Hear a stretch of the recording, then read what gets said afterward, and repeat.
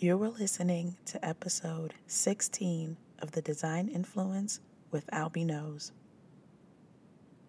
Today's episode is one that is really, really special to me.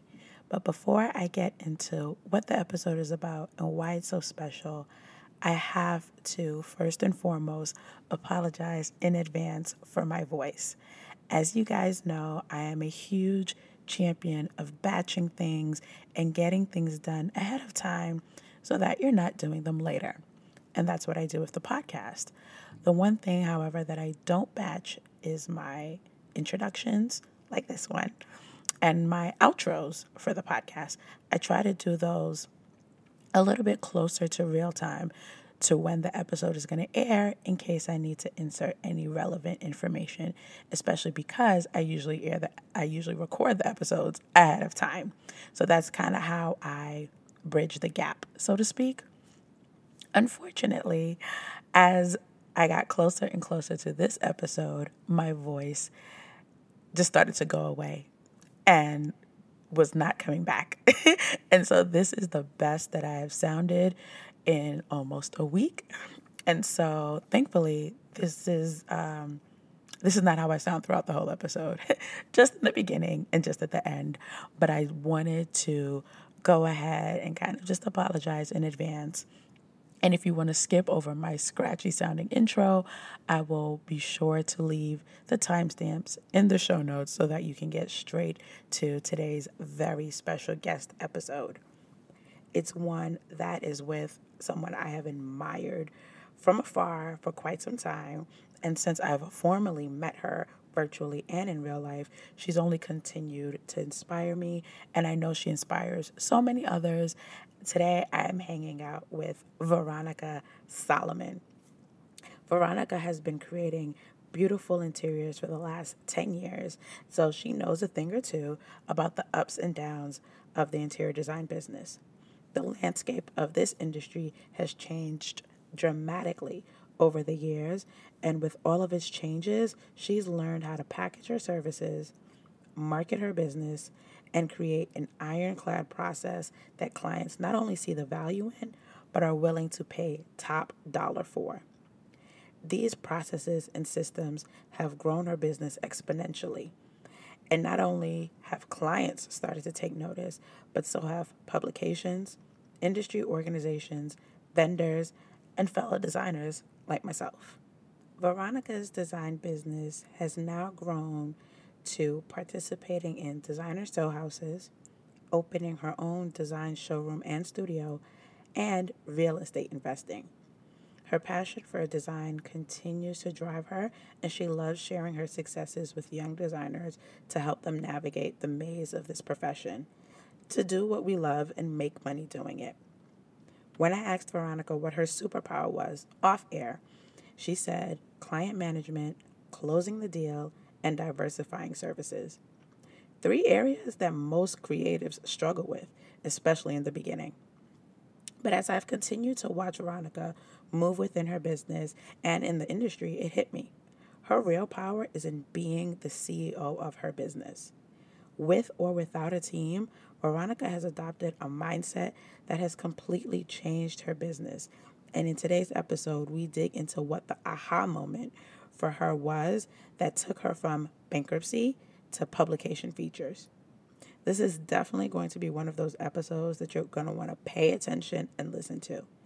And I couldn't think of a better way to wrap up my mini High Point Rockstar series than with this rockstar. Welcome to The Design Influence, a show dedicated to changing the conversation and creating impact on and offline. The Design Influence is all about you, the online designpreneur, helping you be a better designer and entrepreneur in this new digital landscape. I'm your hostess with the mostest, online interior designer, content creator, and nonstop idea machine, Albie of Albie Knows Online Interior Design. If you're ready for some candid and caffeinated conversations about everything from decoding interior design tools to growing pains as an entrepreneur to figuring out what the heck it means to be an influencer, then turn up your earbuds and let's dive in. Hey guys, today I am super geeked to be chatting with one of my favorite human beings, Veronica Solomon. So, Veronica, thank you for taking the time out to hang out with me today. Thank you for having me. It's such a pleasure. So I've already given our listeners, the rundown for those who have been under a rock and don't know who you are. But I want, in your own words, to just kind of give them the quick and dirty rundown of who you are, what you do, why you're awesome, and then we're just going to dive right in. Sound good? Good. Well, my name is Veronica Solomon. I am an interior designer, mainly residential, based in the Houston area, primarily in Katy, Texas. It's a small town here in Houston. And I've been in business for about 11 years and absolutely love what I do. I've gotten to the point now where I've developed my business to the point where I feel confident mentoring other designers. So I do a lot of design mentoring for, mostly young designers getting into the business. And I enjoy doing some community outreach as well. So I really enjoy every aspect of my business as much as possible. Still pretty much solo, even though I'm bringing on a team pretty soon. But I'm loving what I do. I love it. And I'm glad you mentioned how long you've been doing this, because for the people who are already familiar with you, you have a really impressive resume. And those of you who don't know, Veronica has been featured in publications. You were recently on part of the Design Bloggers Tour. Like, you have a lot of accolades to your name, but it is 11 years in the making. Absolutely, yes. It seems, because it's so funny that things seem to happen almost like they're happening overnight, but there's just so much work that went on behind the scenes over many years, lots of struggles to get you to the point where you're finally kind of getting into the things that you've always dreamed about getting into, getting some a little bit of influence in the industry and getting into publications that you could only have dreamt about, before. So yeah, I call it the long journey to my overnight success is what I call it.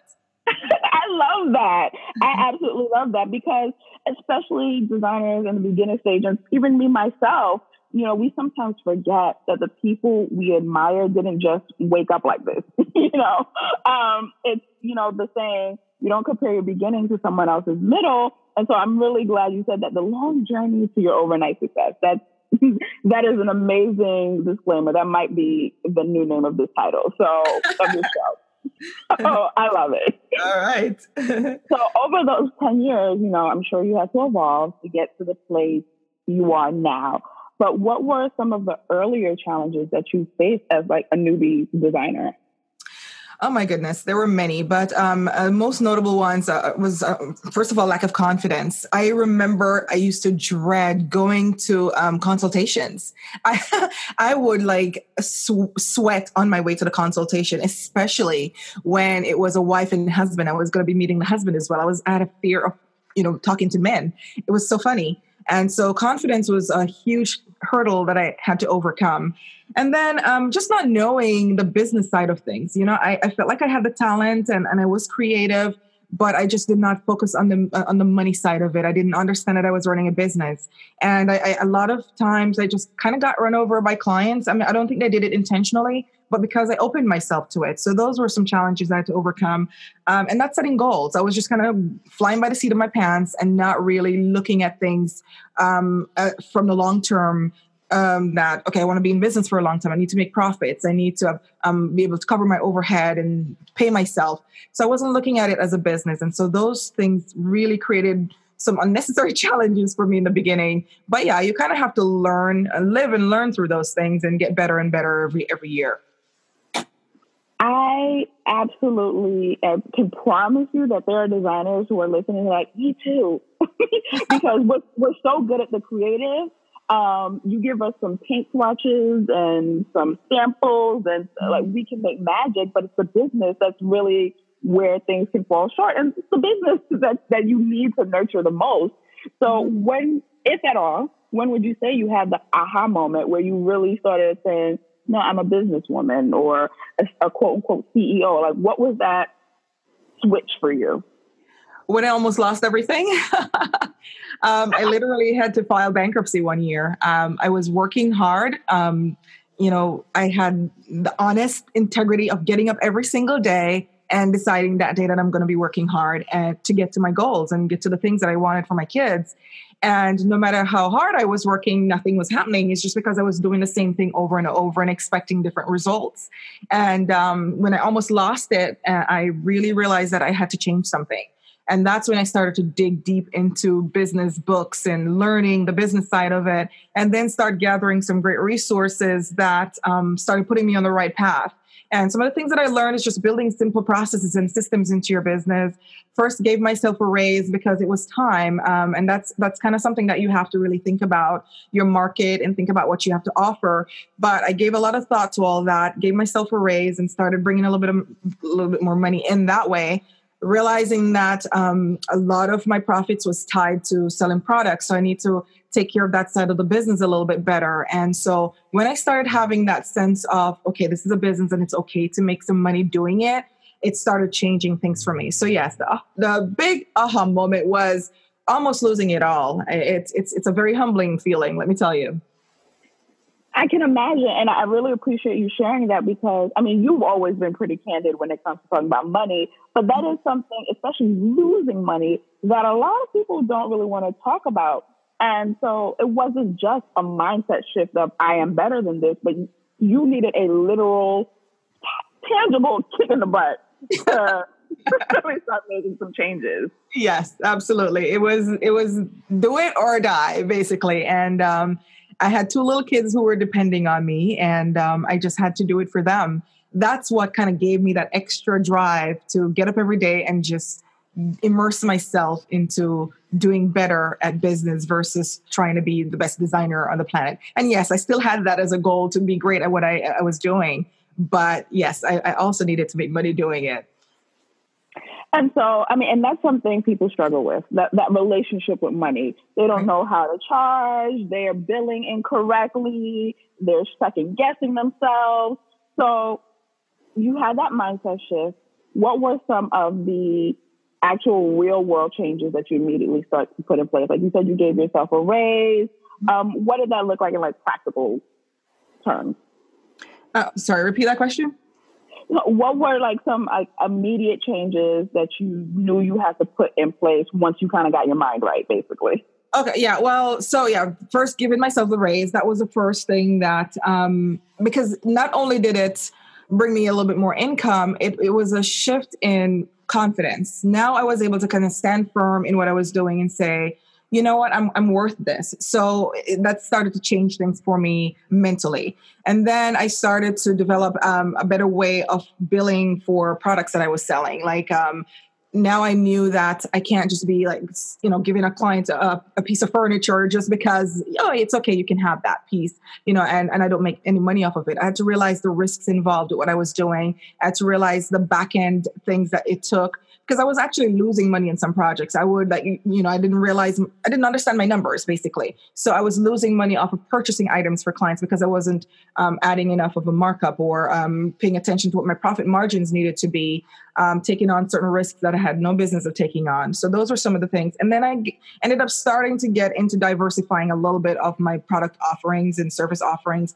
So I started looking at things from the perspective of I would love to have income coming in from different angles. And this is before it was a thing. I mean, everybody's doing it now, and they're, passive income seems to be the big buzzword now. But I was doing that a long time ago, only because I knew that if, the leads dried up over here, I would love to have, clients still coming my way. So I was doing custom window treatments a whole lot because it was one of those services that I could offer to clients that did not necessarily have the funds to do an entire home, but they just wanted something that would give them an impact right away. And so some of those smaller services developed as a result of the idea of making more money in my business. So yeah, a lot of little changes happen. And then for the first time I went to High Point Market, I think it was back in 2012. I can't even remember what year it was now. And and that's when I really got into, oh my goodness, I need to start doing custom products. And so clients can't necessarily shop me or have access to some of these products. And so that is all of those things kind of just tied in together and helped me to build my whole system around profitability. Oh my, I can hear a collective scatter for pen and paper so people can write down what you're saying, because a lot of what you hit on are the struggles that designers are dealing with, but they're not even sure where to start pulling and to start changing. And you implemented these shifts a little bit at a time. I don't imagine you just woke up one Tuesday and just did a complete overhaul of your business, Right. but it was more like a progressive change, I'm assuming. Yeah, it's little by little and a lot of trial and error too, because again, it wasn't, this was years and years ago when, yes, this information was kind of out there, but you had to really search for it. It wasn't like it's as it is today, where it's so readily available. So I'd implement little by little. And it's amazing to me that when you open yourself to learning and you open yourself to new ideas, they find you. Because I remember putting my systems together, because I was doing a lot of research and studying business books and kind of how to do business better. And I was looking at other industries. I wasn't just looking at interior design industry, because I really was curious about what other creatives were doing and what other successful companies, software companies were doing. So I would kind of put all that information together. But what it was just a whole bunch of information that I didn't quite know what to do with. And then I ended up going to High Point one year and sat in on a talk. In fact, I was just killing time. I did not plan for it. I was just happy. I needed lunch, actually. I happened to be standing there, saw that they were serving lunch in this place. And I'm like, oh, I'm going to go sit through this little talk. And it happened to be Kimberly Seldon. And I heard this woman speak, and it all completely just brought it all together for me. So it was things that I was already kind of doing, but it was in little bits and pieces and didn't quite come together. And she brought it together for me just from that one little talk that she did there. And so that changed the game a lot for me. But yes, it's not an overnight thing. First of all, and I tell this to my mentees, that you really do have to set yourself up first. You have to make sure that, yes, if you're going to raise your rates, you can't just get up one day and, okay, I'm just going to charge $200 an hour. There needs to be a strategy behind it. You have to be aware of what your market is doing. You have to be aware of what your experience and expertise is and the clients that you're trying to get to. Do you have a website presence? All of those little things tie into the changes that you're going to make. So you don't just make changes that don't make sense. So that's why you have to kind of look at your business as a whole, look at your goals, where you're trying to get to, and then start implementing changes a little by little until you get to the goals that you're trying to reach. And I'm glad you hit on that note, because a big struggle and something that you are known for doing very well is positioning and pricing yourself for profitability. But as you said, you can't just wake up and say, I'm going to charge, X amount of dollars because that'll get me to my goal. If it doesn't make sense, then you won't get the clients and the projects that'll pay you that amount of dollars. And you're still in the same position you were before when you were charging peanuts. Yeah, I find that it's like two extremes in this industry. It's designers who are afraid to charge anything because they are scared that they won't make any money, and they may be worth a little bit more than they think they can charge. And then there's the other extreme where some designers just kind of look at it so it's just this random thing and they don't have a real strategy behind it. It should be a thoughtful thing, and it should be something that ties in with your goals and your overall big picture of your business. And I know that's a lot of us fall short. I mean, I'm not like a fan of like sitting down with my numbers either, but I know the importance of doing it, because when I can sit down and set the goals for myself for the year, for each quarter, even for the week, I know when I'm falling short. Like the goal that I set for myself for this year, for my total revenue, I knew that I was falling short of that goal, and I knew that I needed to step things up, like mid-year. So and that's why when people see me hustling and they don't understand what's going on, Veronica is just in this hustle mode. That's because I did not hit my goal last quarter. I need to get to it, And so you have to know those things and know when to make the shifts and know when to make the changes before it's too late. It's funny how most creators don't like the numbers until they see the numbers in the bank account. They're like, oh, I don't like those numbers either. I know. You can't wait till you see the bank account almost head into red before you start making changes. It needs to happen from day one. And I'm glad you mentioned Kimberly Seldon, because you've been pretty open about this. She's definitely a big person who influenced a lot of your shifts. And I remember it was an interview you did with her. I don't remember if it was your first or your second.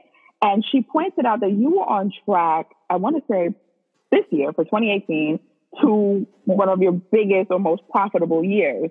And so kudos to you. Thank you. What is, what does that mean, as someone who's been doing this so long? Like, is it something where you were like, why didn't I start doing this 10 years ago? Or did you really have to go through all of that to really get to a point of hitting this large year? I really think it's important to go through some struggles. I know nobody wants to struggle, but they really do help you. Because for me personally, I learn when I've experienced something. I have to be hands-on with something to learn. And because I've gone through some of those early struggles, they've helped me to realize that, okay, I don't want to go through that again. It doesn't mean, though, that I don't look at other people's struggles and realize that, okay, let me not do that, right? So that's what I try to empower other designers. Okay, I did it this way. Don't do that, or do it this way. And while I don't try to impose the way I work on anybody else, I just offer suggestions and ideas and help them strategize. But those hardships that I went, because they're beyond struggles. They were like hardships. I felt like I needed to experience those things to really get to this point. And I only really started making good profits in my business just about 4 years ago. So it's not like, I remember one year I lost so much money. I lost a lot of money. It's like I was paying my clients to work with me. That's kind of what it felt like at the end of the year. And just imagine working your tail off all year. And then at the end of the year, you have nothing to show for it. And so that was just something that, I thought to myself, that can't happen again. And so I feel like that had to happen for me. I'm a little bit hard-headed, and, my mom used to tell me that a lot. So maybe that has something to do with it. But and maybe it's the West Indian in us. Maybe. I think so. I think it's West Indian in us. And, but yeah, sometimes you have to go through those things. But it's also important to kind of learn from others' mistakes, and whoever's willing to share those struggles with you and what not to do, you should listen, because there's just so many things there's so many unknowns in the industry. And if you're not careful, if you're young at the business and you're not really aware of the business side of things, you can fall into some of those traps. Now, there's two things I want to unpack from that. One, you pointed out you didn't start making a profit until about 4 years ago. And often, and I feel like I mentioned this recently to someone, people are getting paid, they're getting hired, and so they feel like they're making money until at the end of the year, and now it's like, oh, I owe left and right. And so get into a little bit that difference between you're bringing in some income versus bringing in actual profit. Yeah, you could be making $1 million in revenue and you are spending, 900,000, whatever. You're not necessarily making money if you're spending it all, if it's all going back into cost of goods sold. So you have to be aware of profit margins. So everything that you're doing, you have to set a standard for your business and realize that, okay, I need to make X amount in profits. And so after each project that I complete for a client, I go back and I review those numbers on those projects, and I say, and I look at the big picture and see how much my net income was on that project. And what that tells me, because sometimes I look at it, I'm like, oh no, I fell beyond that, or I fell short of the profit margin that I'd set for this. Maybe it's because I screwed up on something and I had to pay out for something that I didn't expect to. So that's a lesson in itself that, okay, I need to tighten up this part of my business. I cannot, this unknown thing cannot be sitting out there. I need to make sure I do better. So you have to really look at individual projects, individual clients, everything coming in. And you have to set those numbers, first of all, set those goals. And then after you finish with those projects, you have to review those numbers and learn for the next one. Because if you keep just going down the road and just kind of doing your thing, and yes, you may have money in your bank account, but then at the end of the year, you realize, oh, I owe more taxes than I thought I did, or oh, I didn't cover these expenses over here. Some of these, the expenses, we don't get invoices till months later sometimes, and some of these things aren't accounted for if you're not doing it right. So yes, there is a difference between seeing the money coming in and really actually making a profit in business.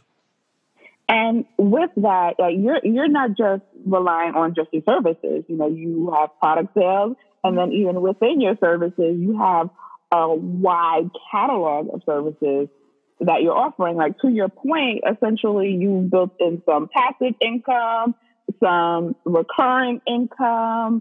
How did you get to a point of deciding this is what makes the most sense versus putting all your eggs in one basket? Like you mentioned the window treatments, for example.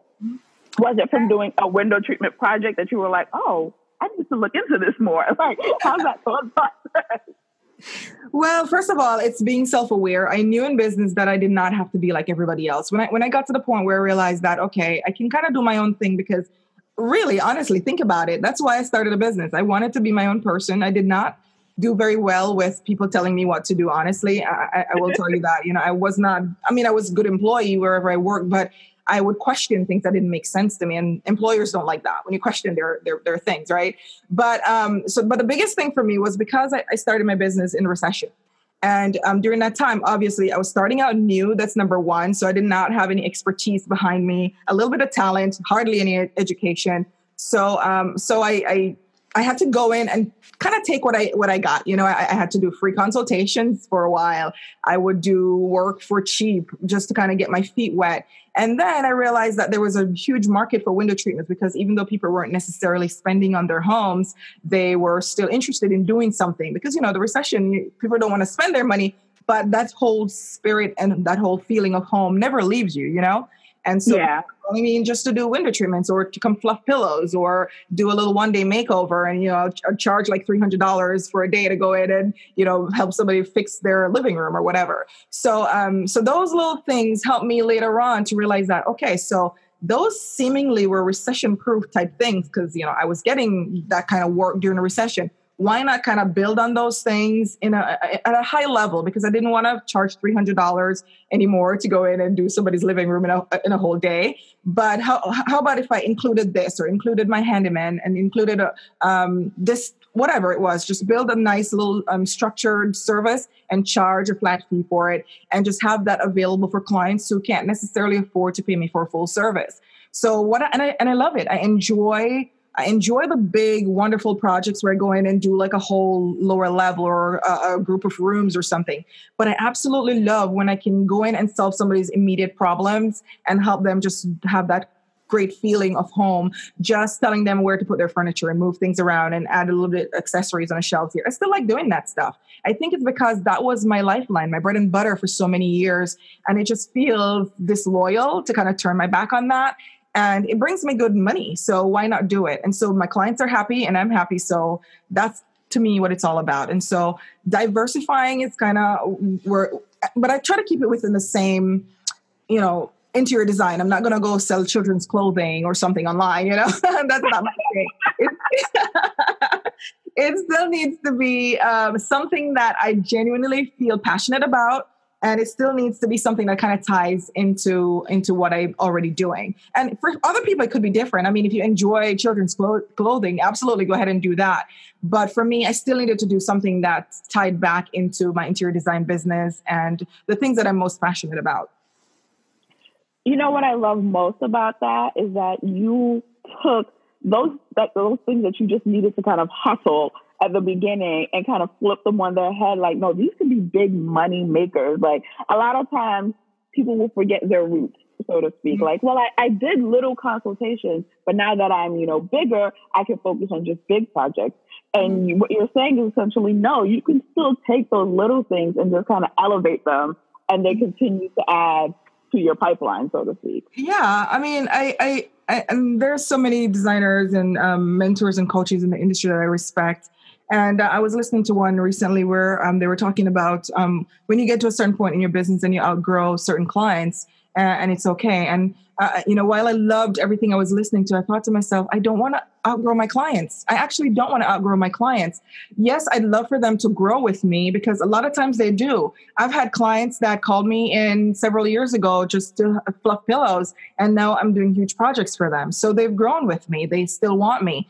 Or they can't afford me any longer because, my fees went up, but they may still have me come in for one day, or they may refer somebody to me that they know can afford me. Whatever it is, I don't want to outgrow them and leave them behind and think that, okay, well, like I said before, it feels like I'm turning my back on them. And you just have to educate them as to, okay, where I am right now, because they want the best for you. When you do good for clients and you help them to create that feeling that they want, and you were advocating for them, and you provided strong customer service, all those wonderful things, those clients never forget who you are, and they want you to thrive. They want you to do well. So even when you've grown and grown, they want to be there for you, and they still will refer people to you. They still recommend you. They follow you on Facebook and they comment on your stuff and whatever it is. I find that happens right now in my business. And so I could never look back and think I'm too good for those clients. I still want to service their needs as much as I can. I can't do everything, but I can try. It's so interesting to hear you explain it that way, because while on the surface it may seem like you have a lot of services, it's really all kind of coming down to the same thing. You're just offering it in a different way. It's kind of like Target offers delivery, or they offer pickup, or they offer curbside pickup. It's just kind of meeting them where they are, but it's still all the same thing essentially. Right. Yeah, exactly. Because, a client can call me in to come in and do their entire home, a whole 8,000 square foot house, and I go in and do everything from start to finish, concierge level. And then I'll have a client over here that wants just an e-design. I'll go in and I'm going to treat that client just as if their money is just as valuable as that huge budget client. It's just that, this is what you get for this budget. It's still going to be at the highest level possible because I'm involved with it. You're not going to get me managing it, of course, because, let's be reasonable. But I can give you a really solid design. I'll help you figure out how to place your furniture. I'll help you do all of that stuff, give you the shopping list so you can go shop for these items. I'll still make sure it's good quality. If your budget is too low, I'll still talk you through, let's phase this out, do this phase first, 3 months later, do this phase, whatever. I'll still give them that high level deliverables. It's just that they won't get everything, obviously, that the 8,000 square foot client is getting, but it doesn't mean you still can't supply their needs and give them what they need. And even somebody who just needs, 2 hours of my time to go out to their homes and kind of help them, just give them some guidance and help them kind of figure out what direction to go. And sometimes I even say to my clients, you know what? I know you probably won't hire me for this project because, it already sounds like I'm going to be out of your budget. But here are some questions that you can ask your next designer. I help clients like that. Like, you want to ask them this question. You want to make sure they do this. You want to make sure they explain this process to you. And that to me is high value. For $500, they're getting something that they never had before. And that is a reward for me. It's total reward for me. And that's what I'm talking about. It's not like I'm cheapening my services, and I'm not trying to get everybody's money. What I'm trying to do is really be the best I can for people at whatever level they are.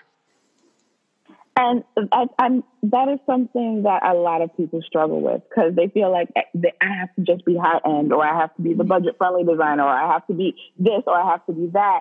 And you're saying just meet them where they are. And I'm sure this has been reflected in the fact that you are now bringing profit. You're not leaving money on the table. Right. Did you know that we have a shop?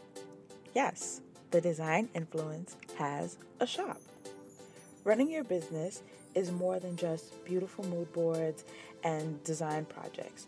You have to be able to protect yourself, present your ideas in a clear way, protect your clients, get paid, outline your processes, all of this on top of the creative, so that your business is always showing up as a clear, precise, and effective machine. That is why we launched our template shop as well as the Influence Directory. In the template shop, you will find easy, ready to download, and easy to customize templates, everything from e-design contracts to proposals and briefs, to get you started on really systemizing your business and clarifying your processes. The Influence Directory, on the other hand, gets a little bit deeper. It's a little bit more robust because it is an index of courses designed to help you maximize your expertise and influence. So from software to strategy, tools to tactics, I've pulled all of my knowledge and all of my resources to help you learn, connect, and thrive in your own designpreneur journey. Head over to thedesigninfluence.com/resources to get started with some of our templates, and also to sign up with some of the courses that'll be rolling out later this year. See you on the other side. Now let's get back to the conversation. So what would you say out of all, these arms of your business, the different levels of services, the product selling, all of these different pieces that you pull together to structure your business in this way, would you say you have a specific kind of like bread and butter where majority of your profits coming from, or is it kind of like a little bit throughout? Most of my profits still come from my full service projects because of product sales. I still obviously charge a good amount for my design fees because I feel like I'm at the point of my career where I can do that. I have the battle scars to prove it. But product sales for me is huge. And I know it takes a little bit of work and it takes a little bit of structure, and you kind of have to know what you're doing, but it's something that you can learn easily. And so, I make way too much money on that to just like neglect that part of my business. So it definitely is a big income earner for me. And I encourage other designers to really get involved in that part. So now at the stage that you are in your business, would you say you are a designer first and then, a businesswoman, or a businesswoman who happens to be a designer? Yeah, it's the latter. I definitely, I'm all about the business part of it. And you know what? Here's the thing. I'm learning every single day. When you say that, people expect that you are this, as if Elon Musk or something. I'm not. I am still learning every single day. And in fact, I just hired a business strategist. This guy has scaled software companies and kind of brought them, because you get to a point in your business where you've done everything within your realm of understanding and within your power, and you have to know when it's time to bring in those experts who know more than you do. And so that's why this guy came into the picture. And so what I am trying to do right now is, okay, how can I still provide a great level of service that I provide to my clients that they look for, and still keep building and still keep growing and not have my hands on everything? Because right now I do, and it worked for me for many years. And that's what I prefer to do, is like work alone, because I honestly thrive working alone. I know it sounds almost selfish saying that, but I thrive working alone because I'm like a robot. I'm just like very, I'm not even super organized, to be honest with you. But I mean, I just kind of get it done. I just know it needs to be done. It gets done. And now I know that, okay, so now I need to start delegating some of these other little things. And I started doing that by bringing in freelancers to help me to do certain projects. But, I'm at the point now where, yes, it's kind of time to bring in a different set of skills to complement my skills. But yeah, it's always kind of just growing and growing as a business person. You never, ever are going to know every single thing, because there's just so many changes that happen in this industry alone. And so you just always have to be a business person. And yes, the creativity comes, especially when you're making money. You find you're super creative when you're making money, let me tell you. So that's not the hard part. It's really the business part that's the struggle. And I'm glad you mentioned that you're bringing people on, because for the large amount of services that you offer, as of right now, you don't have a team, but you're realizing, okay, if I want to continue to grow, if I want to continue to scale, I need to bring in a supporting team, more experts, whatever that is. And I know that is a major pillar of why you have now gotten into mentorship, to kind of really be that for someone else and kind of pay it forward, so to speak. Yeah. I mean, the mentorship thing for me just happened so organically. It was almost like there was something in me that I wasn't even sure if I wanted to do it myself. It was just something that was like driving me to do it. And I mean, you're a believer like I am. We're Christian, so I guess I can come out and say it. But I know it's that was within me that was like prompting me that, Veronica, remember where it took you from. It's your turn to help somebody else get to this point. And so I just got it one day and just like, okay, I want to give this back to somebody else, because they don't need to go through those struggles that I went through. So yes, my mentorship developed because of that. And because I saw that there was a struggle with this whole business side of it. I saw that was the hardest part for a lot of designers. And so I wanted to share what I was doing correctly, things that I was learning. And because it was just such a big difference to me, night and day, when I saw the changes happening in my business. It's just like, oh my gosh, if I was only doing this is what would have been happening years ago.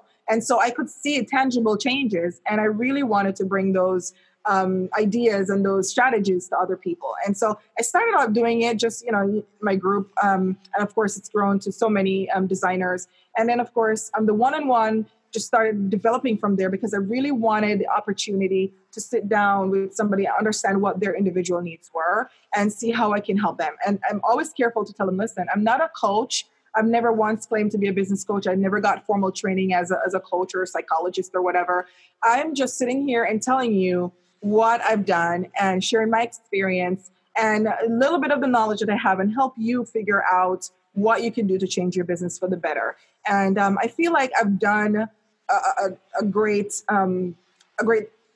what's the word I'm looking for? I feel like I've done some great things with that. And I'm really proud of that part of what I offer to the design community. And I really hope to continue to develop that. Even though interior design will always be my number one thing, I want to continue to develop my mentoring services because I really see where it helps other designers. So that brings me actually to a perfect place to kind of get into what's next, for you. Like, aside from your bank account, I can only imagine your life has changed so much, really taking on this mindset of a businesswoman. Your business is growing, yes, but you're doing mentorship.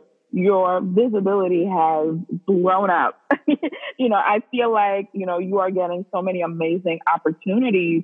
So what is next in this next season? At the time of recording, full transparency, we're like 2 weeks away from the new year. So what is next for Veronica Solomon? Well, and you caught me at the right time because this is kind of when I'm making my goals for next year. I'm still contemplating, what I'll be doing for sure. I haven't really finalized things yet, but a lot more. There's a lot that I want to do, and some things are just the big dreams that I have a list of dreams that may or may not happen that year, but I'm going to go for it with my every fiber of my being. And then there are ones that definitely need to happen. So I have like a financial goal that I definitely want to happen, and I think it will happen. And then I have another financial goal that okay, this would be awesome if it happened. So that's the biggest thing for me is just setting the financial goals. That's the first thing. Getting some bigger projects that will get me a little bit more in terms of national press. So I'd love to get into one of the bigger magazines. And then I'd love to be able to start doing a little bit of my product offering. So that's probably going to be, I can't get into details about that yet because I'm still kind of developing the idea and the concept of that. So that hopefully will be next year. But I want to do a little bit more speaking to designers. I'm not a big public speaker, but in a small, intimate setting is more what I want to do because I really feel like I've gotten this quite a bit from other designers that they really like that one-on-one. It's okay to kind of go to a conference and somebody's up on stage talking. They get something from that. But when they can sit in a small, intimate gathering with maybe like 10 other designers and learn something, and you're kind of looking them in the eye, they find that to be much more beneficial. And so I have one already scheduled for January, which it's kind of like a shadow day. I want to do many more of those going forward. I'd love to kind of start looking into putting like a book together in some form.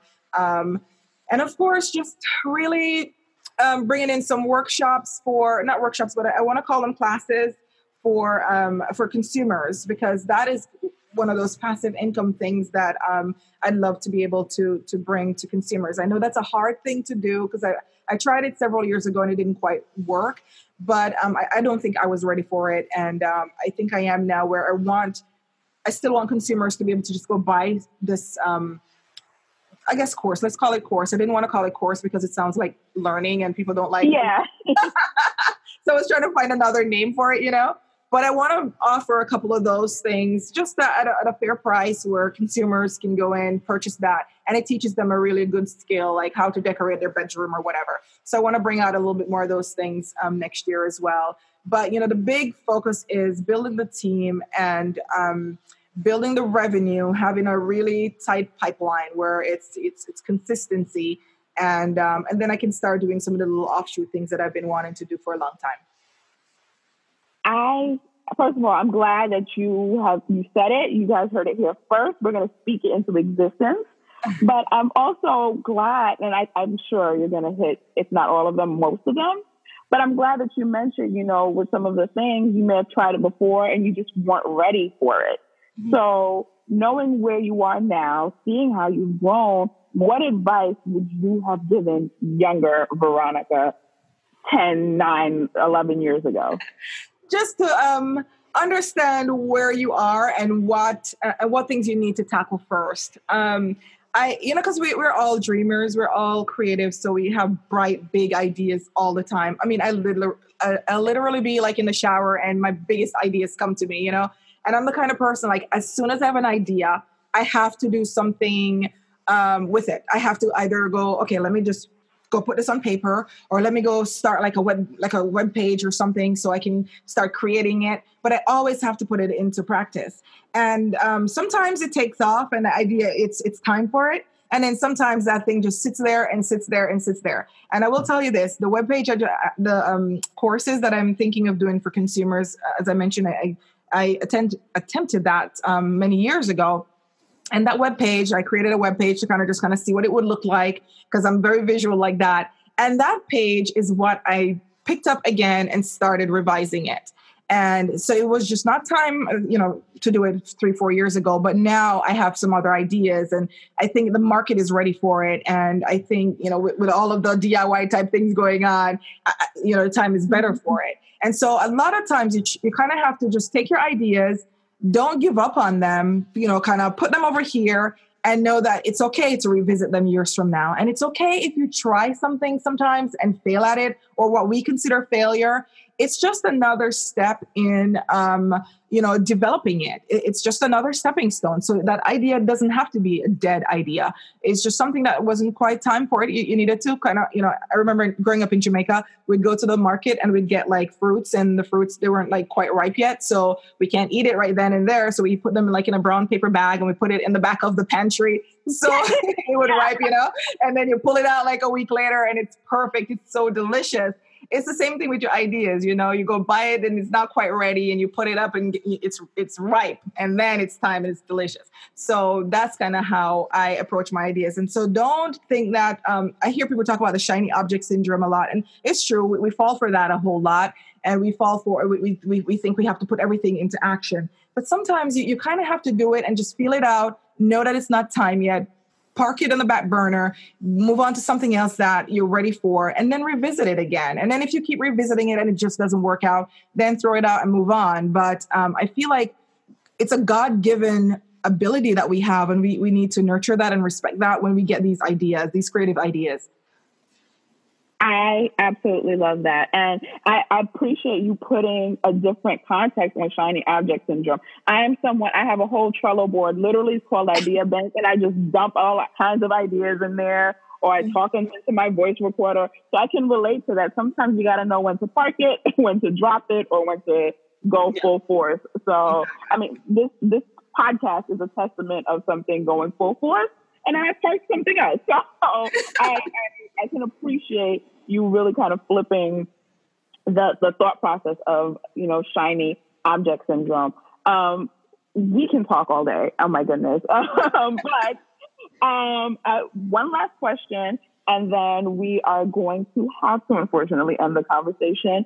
Veronica, this has been amazing. What has been, because you've been a major influence to me, so I can't wait to hear your answer. What has been influencing you lately, whether it's personal or in business? What's influencing me lately? It's really just to really be stronger and better at what I do. I always try to compete with myself, I guess, and do something better than I did it before, or always progressing. And I think, again, it's probably the heritage. That's how we always were. We always try to do better every year, I guess. And so that is kind of what is influencing me right now, is just getting better and better and going for those big goals, and really just kind of proving that it can be done. It can be done even for people who kind of the odds were against them, or, you weren't necessarily born into it, or you didn't necessarily have it handed to you, or you may be the person that the least likely to succeed. When you're in high school and the yearbook comes out, you're probably the one that got chosen least likely to succeed or whatever. I don't know. But, it's just sometimes you're doing it for yourself, but you're also doing it to prove that it can be done. And there's a certain amount of of satisfaction that comes from that. I see people that follow me now. Some of them are from high school. And, sometimes I look back and I wonder, did we ever think we would be doing the things that we're doing back then? How many of my high school friends thought I'd be an interior designer, much let alone make money doing it. And so not that I'm showcasing that or showing that off, but it just kind of gives me that fuel to keep moving in the right direction. And of course, just kind of helping somebody else along the way. And it's because you don't get these gifts and these blessings and these abilities just to keep for yourself, because it's just so lonely to do that anyways. You always have to bring somebody along with you. And so that's a big driver for me as well, is that's what inspires me and really gives me that feeling of, let me get up in the morning and do this, and my clients. I mean, I absolutely love working with my clients. I know I see it all the time.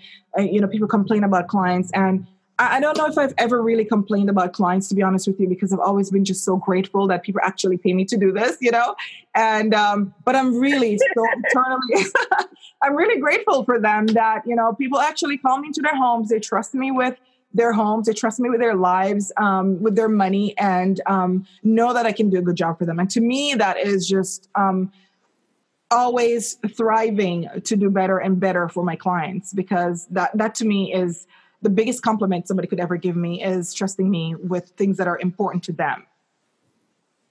I love that. And I mean, that really is what they're doing. They're letting you into their home. Mm-hmm. And so that is something that is a good way to kind of keep yourself from feeling like, what am I complaining about? This person opened up their life and their home to me. So, so many good nuggets today. Veronica, where can our listeners find you, stalk you, fall in love with you, and just get all your goodness? Where can they find you? Okay, so my consumer-facing website is veronicasolomon.com, or you can also find me at casavillorainteriors.com. They both take you to the same place. And if you are a designer listening, you can reach me at veronicasolomonuniversity.com. Awesome. And all of on Instagram. We can't forget Instagram at Casa Villora, CASAVILORA. Perfect. And all of this will be in the show notes, so you guys can click the links and like and follow. Again, Veronica, thank you again for hanging out with me today, and I will see you guys next week. Thanks so much, Albie. It was a pleasure. You guys. First of all, I'm so glad I didn't sound like this during the episode, because it was such a good one. Talk about small but mighty, because even though it wasn't one of my usually longer guest episodes, it was packed from start to finish with powerful insights.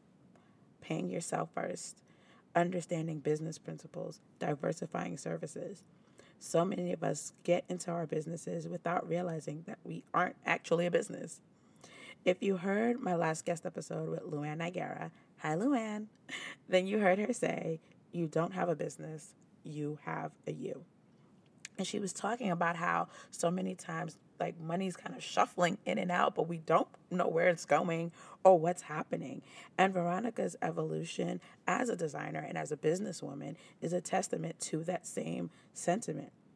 As she shares her story of working hard but hardly seeing a profit, she turned those hardships into lessons, and those lessons into a thriving business, including mentorship for other designers finding their way. I mean, she really nails it when she says that this was her 10-year journey to overnight success, because there really is no such thing as quote-unquote overnight success. Instead, it's a lot of hard work, sometimes some failures, in the trenches. Are you currently in your season of being in the trenches, on your way to overnight success? What lessons are you finding in the middle of your mess? Are you charging your worth? Are you paying yourself an actual salary? Are you setting up your services? How are you setting up your services? Is your business set up to be profitable? All it takes is one aha moment to completely change your relationship with money, with business matters, and with being a CEO. So the question is, are you the CEO of your business, and are you acting like it?